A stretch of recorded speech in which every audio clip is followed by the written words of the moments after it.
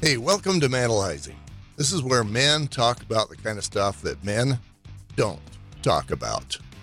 Put your hard hat on, get ready for a ride. Here we go.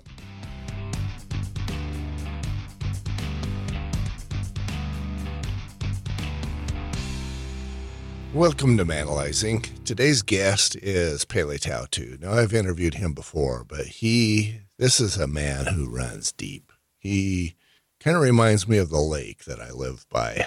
It is large, it is still, and it is deep. And it's the stillness of that lake and the stillness of Pele's soul. When I'm around Pele, I feel still. I feel at peace. I feel capable and powerful and strong.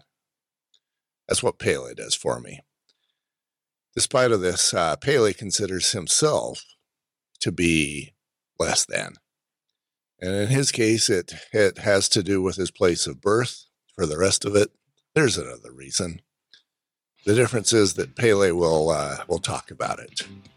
Listen up as Pele talks about what other men will not.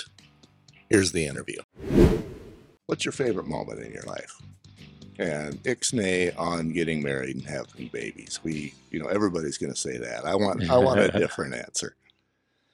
My favorite moment in my life, I think different stages of our lives, we have different favorite moments. But you want me to go way back or? Whatever you decide your favorite moment is. Okay, so I think one of my favorite moments, just me personally, was learning to surf. I think it was the summer of my 8th grade year going into 9th grade. We don't usually surf. Most of us Samoan guys were at the park playing basketball, football, or rugby, or we're park freaks, right? Uh-huh. One of my best friends, Hawaiian guy, Tommy Wong, him and his family surfed. Uh-huh. And so I hung out with him a lot. And one summer he decided, we were with him at the beach and he says, hey, let's go surf. And so we tried it and we made it a part of our routine. We'd still go and do our thing on a nice Hawaiian summer, playing a lot of ball, eating good food. But then we put surfing into our schedule, our routine. And I think that was an amazing experience. I can resolve a lot of current day issues that I struggle with just revisiting those memories of surfing on the North Shore of Hawaii. You think if you had a surfboard today, you could still get out there and get after it? I don't know. You have to be fit and conditioned to paddle in that current and to be able to get up and ride the wave, balance. But if I lived on a beach, I guarantee you I would be surfing every day. I would have continued to do that. To me, it's one of the greatest life sports. Yeah. So yeah, that's off the top of my head. That's probably one of my favorite things. Hey, you often talk about football with me, but it sounds like if you could only do one sport for the rest of your life, what would it be? It'd be in the ocean, surfing. It'd be in the ocean. Surfing, yeah. Yeah, Football was actually painful. I bet. Friday nights were fun, but Monday through Thursday, yeah, that was pain. Yeah. Tell me about, a difficult moment in your life. Something where you were. Tell me about a difficult moment in your life. The one that just comes to my mind right now is just being a young newlywed with kids on the way and just the responsibility of providing for all of their needs and not being in a position at that time I didn't feel confident in my ability to do it, to provide financially for their needs. That, when you talk about hard, that stage was hard for me personally. What did it feel like? Hopeless, discouraging. I was really hard on myself because I had a lot of time to prepare for that period, that stage of my life, but I just it wasn't emphasized in my life, and I went through the motions, went on a mission, came home, went to school, Uh-huh. played some football, but that's I didn't really focus my education on getting certified in anything. Uh-huh. I went to school to play football, as Right. opposed to what I teach my own kids: go to school, use football as a vehicle to get you your education, so you can provide you know more abundantly than I did. Right. And I'm going to say that, we all, one of my employees, I love the 20 somethings because they're living in a couple of hundred square feet. And for them, it's a castle because, they're away from mom and dad Right. and it's awesome and they're on their own. I look at that and I'm thinking, man, I'm glad I'm not there anymore. But they're happy and they're loving it. They've got Mm-hmm. munchkins, and they've got a kitchen about the size of the studio, Right. and it's beautiful for them. Um, I've been there. I I lived in a place that was it was a smallish house that was turned into a threeplex, and we lived upstairs. And it got to be over 100 degrees in the summer because there was AC, but it was controlled by the people downstairs. And they had a very different set of conditions. And of course, we couldn't even open the windows because they were sealed shut. I guess the landlord learned from previous experiences, so we just learned not to be there. But I guess the reason I'm going there is it's tough when we're young for all of us. A person, you're 20 something, your skills are pretty much limited to, in my case, flipping hamburgers. Mm-hmm. Um, but still we beat ourselves up. Nobody's, Right. we're really good at beating ourselves up. You said hopeless. Mm-hmm. Uh, Paint a picture about that hopeless word. I just couldn't find a way to increase, or didn't seem like I had doors or opportunities. Uh-huh. And so I looked at what I was doing and what it would take for me to be able to provide adequately. Uh-huh. It was a lot of hours. And so a lot of hours in a day, knowing that I didn't have any education at the time, no real marketable skills, English learning, just coming from a small island town, simple lifestyle. And the move to Utah, um, it's more complex, Hmm. competitive. And so I'm accustomed to the simple life, going without, going with little. It's no big deal. But when you get married and you move here, and my wife is from here, they have different standards. Right. And to realize that the way I perceived, my life would be and the way she does, I needed to do a little bit more, and I just wasn't conditioned that way in my mind. So I could go work hours, all day, every day, but at some point, your kids are going to need to see you. They're going to need to have their dad. And Right. I was totally fine with just leaving, traveling, being gone for months at a time Hmm. to provide the income we needed. But um, McKay, my wife, Hmm. the wiser of the two of us, she made sure I understood that you need to be present in their lives. Their success is dependent on your role too. So It's not just about the nickels. yeah, not just about the nickels. And so we just made it work. What did you do to yourself when you were in those lows? You said it was. I, Go ahead. After work, I'd come home late at night, and I wouldn't go in the house. I'd just go to the backyard and kind of try to figure things out. Uh-huh. Um, and I think I heard my son once. He goes, McKay was still up when I got home, and he was looking out his back window, and he yelled to McKay. He goes, "Mom, Dad's talking to the moon again." But I didn't know he knew. But I'd come home and I just sit in the backyard thinking, "What am I going to do?" And so when you find yourself in that position, you find ways to make things work. And so that's the other side of the coin is we found ways to overcome that. That's my next question is And how did so you respond? What are those we ways? got creative. Back then, we started to use the Burr method with real estate. I owned a little house, created a rental contract for that house, and bought another house. McKay and I, we would always look for vacant homes in the neighborhoods, and we'd look them up on the county land records and see if there was value. And then we'd talk to the banks. And McKay, being the person she is, I had her call the banks because she is very persuasive. She has all this, positive energy, and people really like working with her. Mm-hmm. And so she was able to um, pull those properties out of their portfolios and have someone just provide an opportunity for us to purchase the home. And so one house turned into two, and then we were working on three and four. Uh-huh. And then 9/11 hit, and the bank issues hit and kind of disrupted that process. But at the time, that's what we did, and it was working fine. And so I don't know, hopefully that happens again. The market's way different today, but for me, anybody can do real estate. Uh-huh. But other ways to make money, you have to be a professional. You have to have a master's or a doctorates to doctors, lawyers, corporate level people. I don't.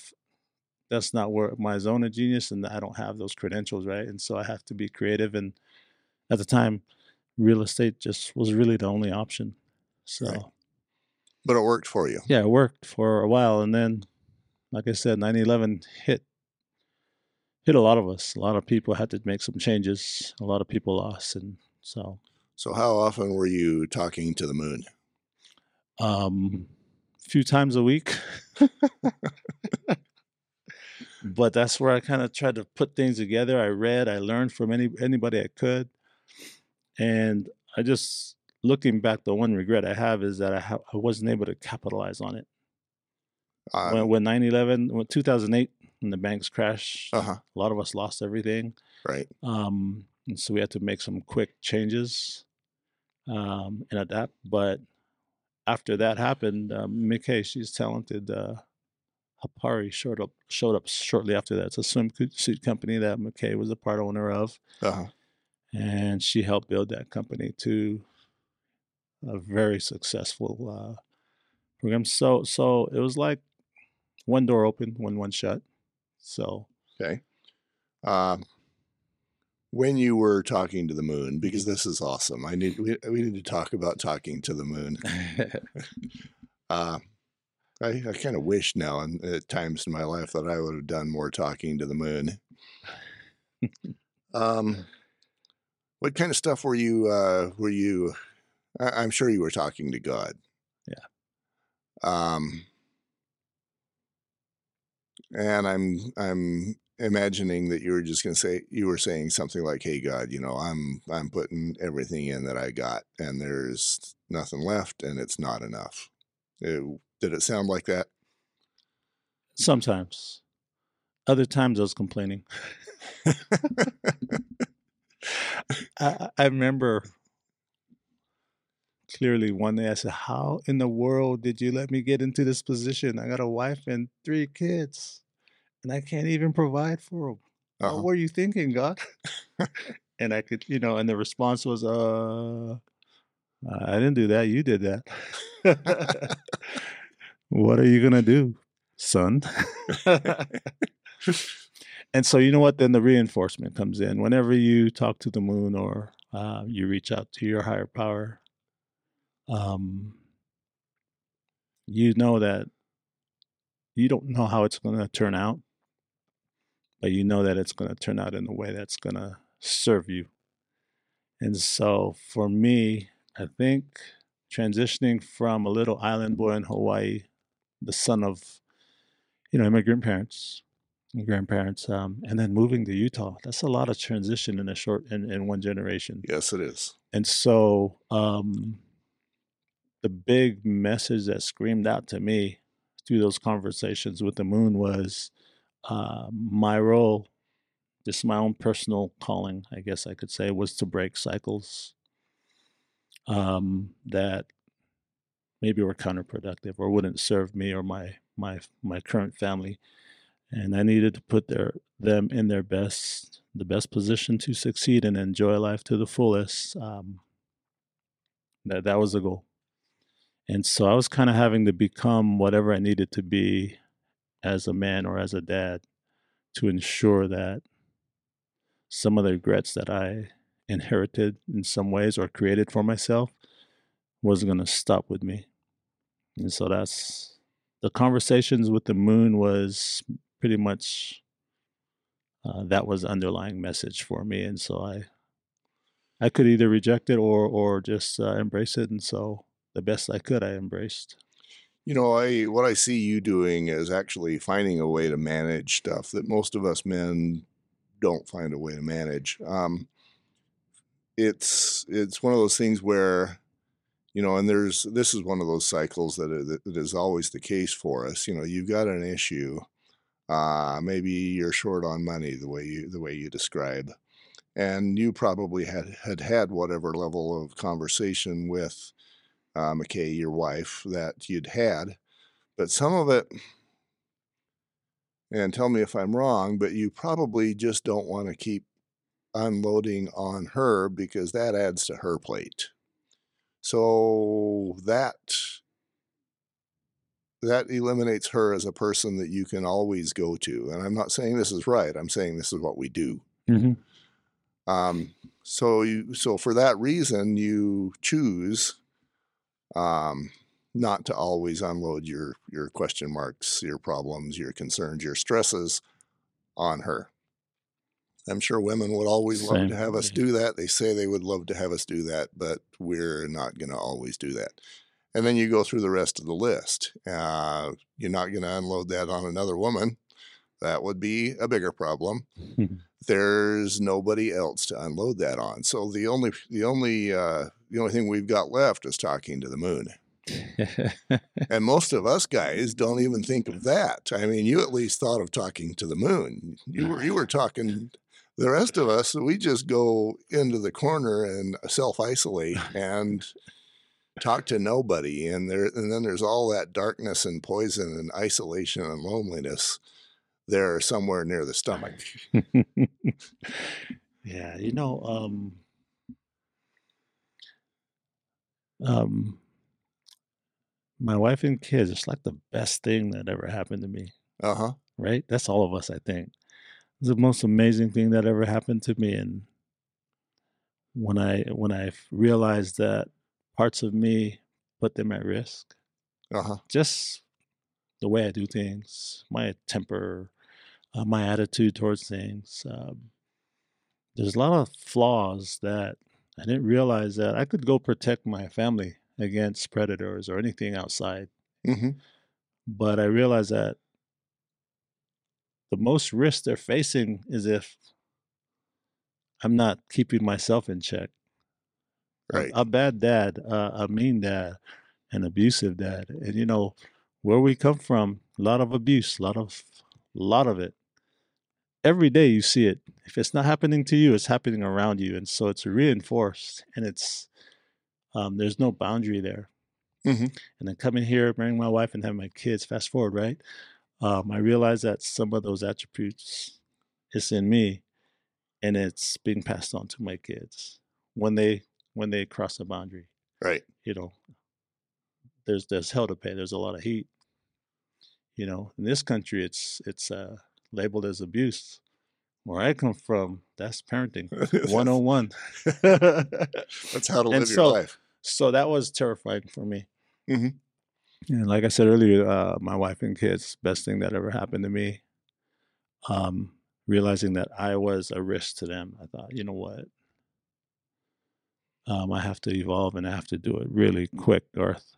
And so, in a way, that's purpose for me. Um, Not screwing my kids up and keeping the smile on McKay's face. Constantly need to get better at that stuff. But Yeah. anyway, I don't know if I'm heading in the right direction. I think you are. It's funny when for us guys in the money department, If you don't make enough, you feel bad. You feel like you're failing the family. If you make more than enough, then there's the risk of feeling like, give me your money and then go away. Yeah, I wouldn't know what that's like yet. I missed out on that one. And I don't even know that it has to be a more than enough thing. I know a guy who is a solar salesman, and he's living in a condo. He's not making $1 million a year. But and this was way before I started this podcast, Manalizing. This was years ago. He told me that was his life. It was like, bring home the paycheck and then go do your thing. Leave the rest of us alone. And that may be unfair to his wife. But it's probably a joint thing. It's something that he minimum allowed, and he could have said, and I'm speaking through me, Right. because I did very similar things. He could have said, no, Mhm. I'm going to spend time with the kids. I'm going to, this is what this family looks like. Our, from a spiritual standpoint, from a emotional standpoint. I'm here. I belong here. I have these principles that are important to me, and I'm not going to sacrifice those simply because you want to punish me or simply because you want to do something else. Right. He felt like a victim, as did I at a time, but it's not up to the wives to change that. It's up to us. True. So you say that's not a problem you've had. Feel grateful for that. I think. And I think even if you did make I think. 7 figures a year, you still wouldn't have that problem. I think we all have that victim in different ways. Yeah. So we could all fall into, regardless of where we are, when it comes to the just our role as men. Because even though I didn't experience what you had stated, I still find myself in victim in other ways. And it's like something that you constantly have to keep in check. You can easily get up in the morning and already be there. And then that kind of dictates the day, your attitude, the vibe you give off. And so I think there's some things that every day we just have to keep in check. Todd, I was interviewing him, and he was a cop, and he would come home, he said, at times with cop issues. It was like, today I just arrested a guy who'd raped 4 little kids. Yeah. And I wanted to kill him, and I couldn't. And eventually the wife says, I can't handle these stories. I can't. Yeah. And so he turns to Jack Daniels, his next best friend. Yeah. And, Jack is not a very good best friend. So then he said he was drinking a half gallon a day. We all like to find our own way of going into victim mode. Yeah. I think it's true that as strong as we like to make people think we are, we can be kind of weak. No, I agree. It's humbling, ain't it? Yeah. So you had those moments where you were feeling weak, in your case, and one of my questions is what happened next, and maybe part of that is talking to the moon. Did you do anything else? What happened next? I think when things got at its lowest, just anger filled heart. A lot of times I'd go for long drives. Because I just needed to be. If I was around, make care of the kids, and I was feeling the way I was feeling, I would hurt somebody or break something or just create drama in the home. Uh-huh. Traumatized my kids, so I had to leave. I remember one occasion, it was a Christmas, and Sai was being a knucklehead, my oldest. He kept picking on my daughter in front of the family. And when you got a bunch of Polynesians together, Uh-huh. there's some standards that you have to follow. And whenever your kids are out of line, you got to check it Uh-huh. right then and there. Don't wait. If it distracts from what's going on, then it has to be addressed. And so I pulled Sai aside and I brought my daughter and we went into the room and I pleaded with Sai. I said, brother, I need you to leave your sister alone. You know, it's disrespect, what's disrupting what's going on. And he wasn't hearing it. And so we went back into the family setting. It's Christmas Eve, dude. That's how bad it was. And he did it again. And I lost it. I was about to kick his ass in front of, just drag him out. And then when I grabbed him and took him to do it, all my siblings jumped to his rescue. All of your siblings. So you Yeah. were at a And family I was reunion. thinking, hold up. You guys all saw his conduct. This is what usually happens when this kind of behavior occurs from our kids. We handle it here and now. Why in the world are you guys stopping me from doing what's always been done, right? Right. And so they separate us and they kick me out of the house. Whoa. And my older brother comes out with me and he goes, "Hey man, what happened?" I say, "Hey man, you saw him. Would you have tolerated that?" And he goes, "No." I said, "Well, tell me where I overstepped my bounds." And maybe something along the line. Well, I think we're in Utah now. Maybe I don't know. Anyway, so I said, "Okay, I'm out. I cannot go back in there." I was just so upset at my son, and you give him everything. And Uh-huh. so I left, and he ran out of the house. I remember, and he says, "Hey, Dad, my bad. Sorry, I didn't mean to get you kicked out." And I said, "Brother, I told you what I need you to do, and you didn't do it." And I said, "After everything I do for you, you know how much I do for you, right?"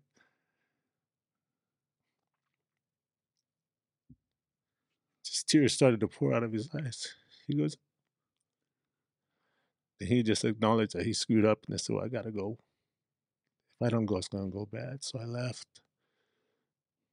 But it felt, at least I felt good that he acknowledged that he took responsibility for that. So the next time we got together, I said, "Okay, these are the rules, son. I need you to follow them." And we got to that place a few times, but I was so um, volatile and out of control. I could snap at any time, and that's the reality in my home. My kids, it's not. Mm-hmm.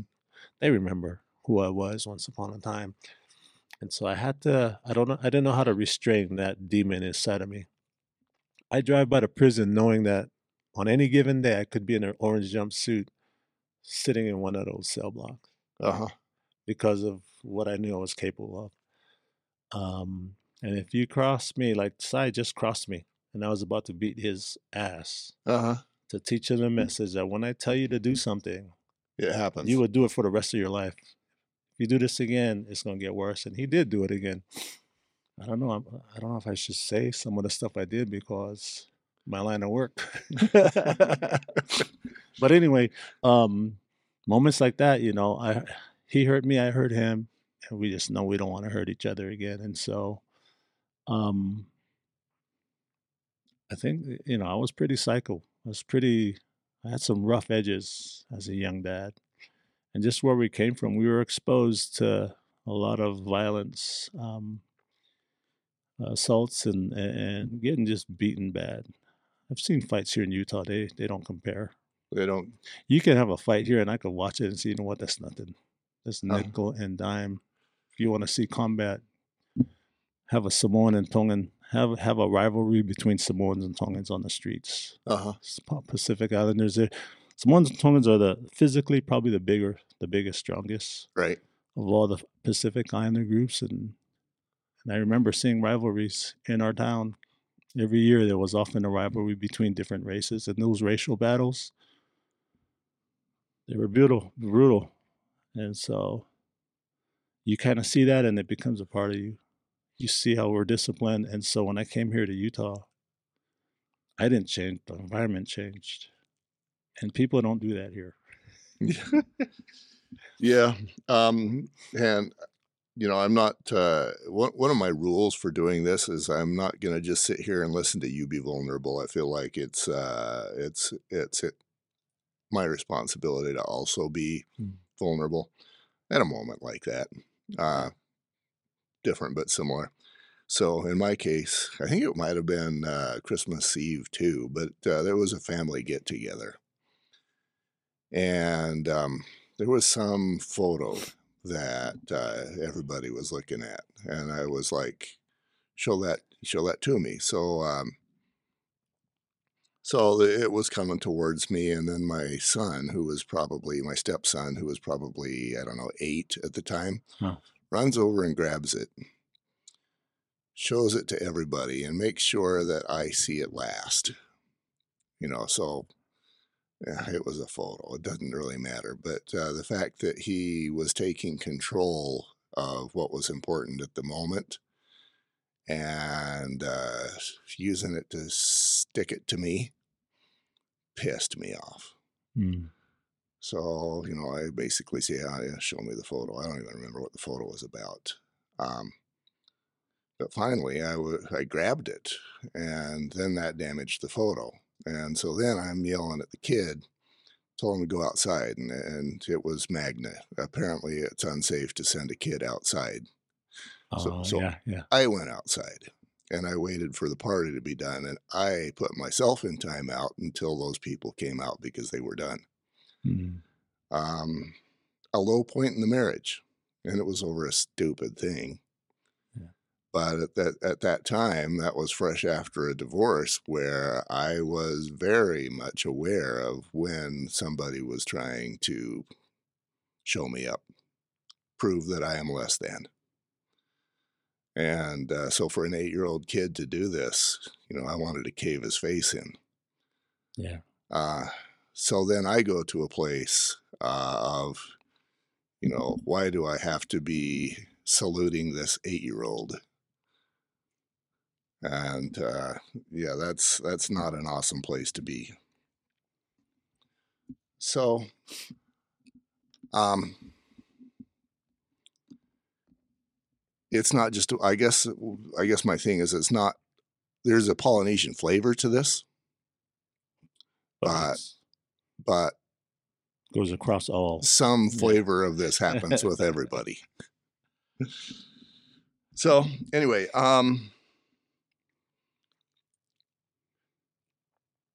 your response, on this particular subject, your response was for you to leave and you to drive around. Um, it kind of separated you. Did you go down that road of I'm ruled by my children? What was going on in your mind as you were driving away? No, it was just driven by anger. It was winter. It was cold, and so I drove it and I parked and just sat and thought. And I think talking to the moon again, right? Uh-huh. Um, Going through the stages. You're in victim stance. And then just trying to calm myself. And eventually going home knowing how I'll have to address it, knowing I'll have to be accountable for it.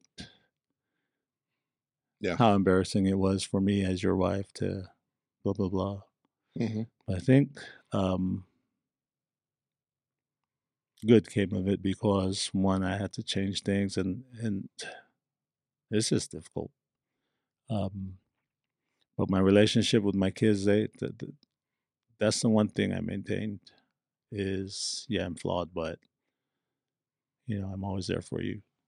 And I learned, I work with a bunch of therapists, and a lot of these therapists in these programs, particularly one, um, um, the first key principle is relationship. Uh-huh. Everything that you have to offer can only pass through a healthy relationship. And if you don't have a healthy relationship, all the knowledge, wisdom, and love you have to give won't be received by the next party. So in this case, my kids, I had to maintain that. And so it was like science, the way it was presented. Uh-huh. It was scientific. And so I said, well, if that's all it is, then I can do that.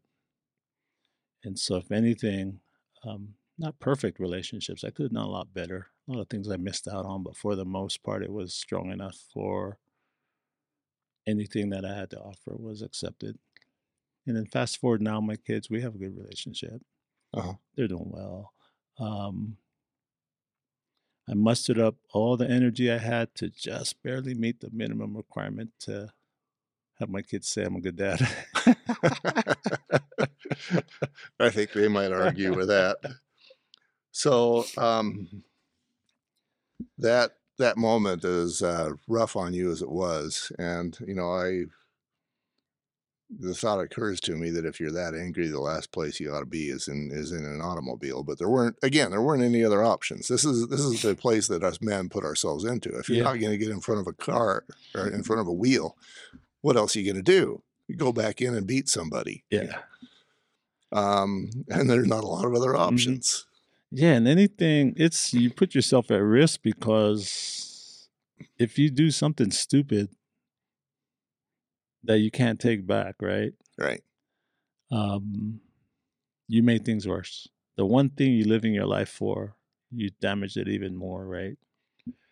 So if you turn to anything, like you said, Jack Daniels, other women, Mm-hmm. You've lost all of it, right? Right. And so, yeah, so for me, Garth, I just drove around the lake. Uh-huh. Like, your house is a beautiful home on the lake. I drove right here on Redwood and run around the whole lake. I had no idea the lake was that big, though. I was not mad by the time I turned the corner coming up by Spanish Fork. Yeah, Goshen, Santaquin. That is a long drive. It's a long drive. I thought, anyway. But it's beautiful. Or I'll go up the canyon. Drive the loop. You and I both appreciate nature. Mm-hmm. The stones, the mountains, the trees. And so those things are designed to ground us and help us heal and recover. So that's my last question is well, I'm trying to decide between two. One is, what advice would you give another man that's having that same sort of an issue, maybe where the kids are being impossible or the wife is being impossible? The other one is, how did that moment serve you? You pick. Which of those questions you think has the most? I can answer both of them. The second one, how did it serve me? You experience that. Those are experiences that affect you emotionally, right? And so, how do you feel inside of your own skin when you resort to that type of treatment or behavior? Right. It doesn't feel good, and so the key is we got to feel comfortable inside of our own skin. Self-betrayal, something we talked about before. This team of therapists I mentioned earlier. Uh-huh. Yeah, self-betrayal too. That's one thing they talk about. It says you have to make sure that you don't betray your own conscience because it'll affect the way you feel. And so if you keep betraying yourself, selling out is the word I like to use, because when you sell out on yourself or anybody, that's bad form, and it never has good results. So when we as men sell out on ourselves, we become ill inside. And when we're ill inside, we have to remedy that. And we can have positive remedies or negative, right? And so that's important. We have to take care of ourselves, and any self-betraying thoughts and behaviors, those things have to go. And as far as how it served me is, I didn't like those experiences, and I try not to have them anymore. I try to avoid them at best, and if I live within my integrity, being true. But how do you not have them? Let's say that another Christmas comes and you still got a child who is still bugging another child, and you ask him to not, and he still keeps on doing it. So how do you? Yeah, but see, That Christmas was a bad Christmas. So you have 365 days to address that issue before the next Christmas showed up. So the next Christmas is going to be awesome because January 1st, 2nd, 3rd, February, March, April, May, you learn from that incident and you adapted. You built the relationship. You came to you addressed the issue when it's not an issue, right? And so that's all it was. Is the next Christmas is going to be awesome because the next 365 days we're going to ensure that that doesn't happen again. And so you got to address the issue. It's like correcting a problem before the problem is even ever a problem. Right. So my son, I had him read a book that talks about this, Anatomy of Peace, and he didn't understand. There's a pyramid in there, and that's called the change pyramid. And at the very top, at the top section of the pyramid, I think it was layered into like 5 different areas. The very top was correct, and so he didn't understand the pyramid. Whereas if you want to avoid a problem, there's different layers to it. The last resort is correcting the problem. Hey, you can't do that. Stop right now. That's the last resort. And that's the one that us guys always go to as the first we resort. always go to. And so he said, Dad, I don't understand that pyramid. And I said, okay, let me help you understand it. Let's talk about your drug problem, son. And he goes, excuse me? Yeah, your drug problem. Tell me about your drug problem. And he goes, well, Dad, I don't have a drug problem. And I go, oh, yeah, you don't. So why is that? Did I have to correct you? Did I have to tell you not to do drugs for you to stop? And he says, well, no. Well, Dad, we always talked about it over the years when we were young. We talked about how drugs are bad for you. You guys taught us, and you love us, and you've treated us well, and you've always been there for us. And so I never really cared to use drugs. And then I say, okay, so do you understand how we corrected your drug problem? Then he says, yeah, kind of. I said, we corrected your drug problem when you were 6, 7, 8, 9, 10. We didn't wait till you were 15 and you experimented with the drugs for the first time and used and got addicted and then come in and say you can't do that anymore. Correcting your drug problem happened when you was born, from the time you was born till now. So that's how you resolve problems. You address them before they even become an issue, right? Before they're a problem. And so as far as the Christmas thing, I'm not saying I'm perfect because I'm still a product of my environment and I still get triggered. We go to a restaurant and you got some people just being rude, disrespectful, and obnoxious. Our role back home is to make that go away fast. And so here, I just say, okay, let's go to a different place. It's going to be too hard for me to get through. I probably won't be able to restrain myself if this guy keeps doing what he's doing. I might address it, and so I have to leave because there's still triggers inside of me. It's still DNA level stuff that I have to be cautious. Right. So, and then what was your other question? Advice. Yeah. What advice would you give another man? Yeah, no man is an island. We can't isolate. You have to have a wingman in the good sense, right? Remember Rob? He said, wingman has kind of a negative connotation to it. True. But in a positive way, you need support. Everybody, no one is an island. I go to church on Sundays. That second hour, that's all us men talking about a gospel principle, and this stuff comes up, And so we support each other. It's only 1 hour, but it's guys getting together talking.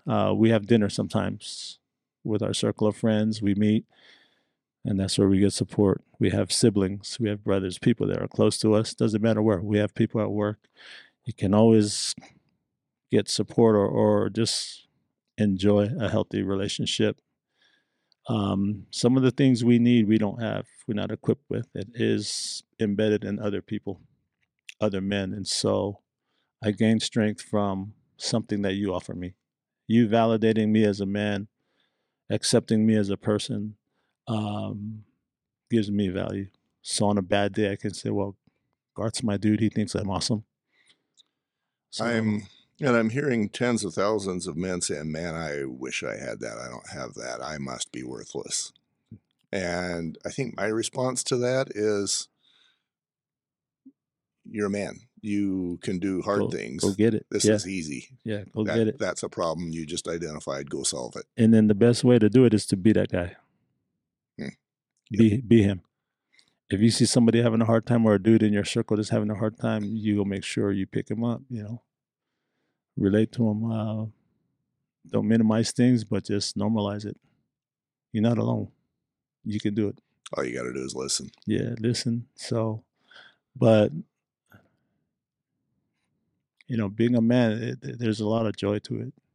There can be. If you fulfill your role and you prove yourself to yourself, as a man, and you just accept what you are, and be okay with it. You're good. You can get better. Right. Laugh at things, but a man that's isolated, my heart goes out to that guy. It's a tough place. Yeah, it's none of us should be alone, Garth. So. And we all are, and that's part of why we're doing this podcast. I think a lot of us just have grown up thinking that being an island is what our life is. Yeah. And that only has to be until we decide to change it to something else. Yeah. Thank you very much, Pele. You bet. Hey, thank you for listening to this Manalizing podcast. I appreciate it. I don't go hunting for men with big stories and big issues to deal with. I find that pretty much any man that I talk to, he's going to have a story. If you're inspired by what you hear, here's my invitation. Join us. Join Manalizing. Manalizing.com. Lift and be lifted. Help other men and allow other men to help you. Let's do this together. We look forward to meeting you. Manalizing.com.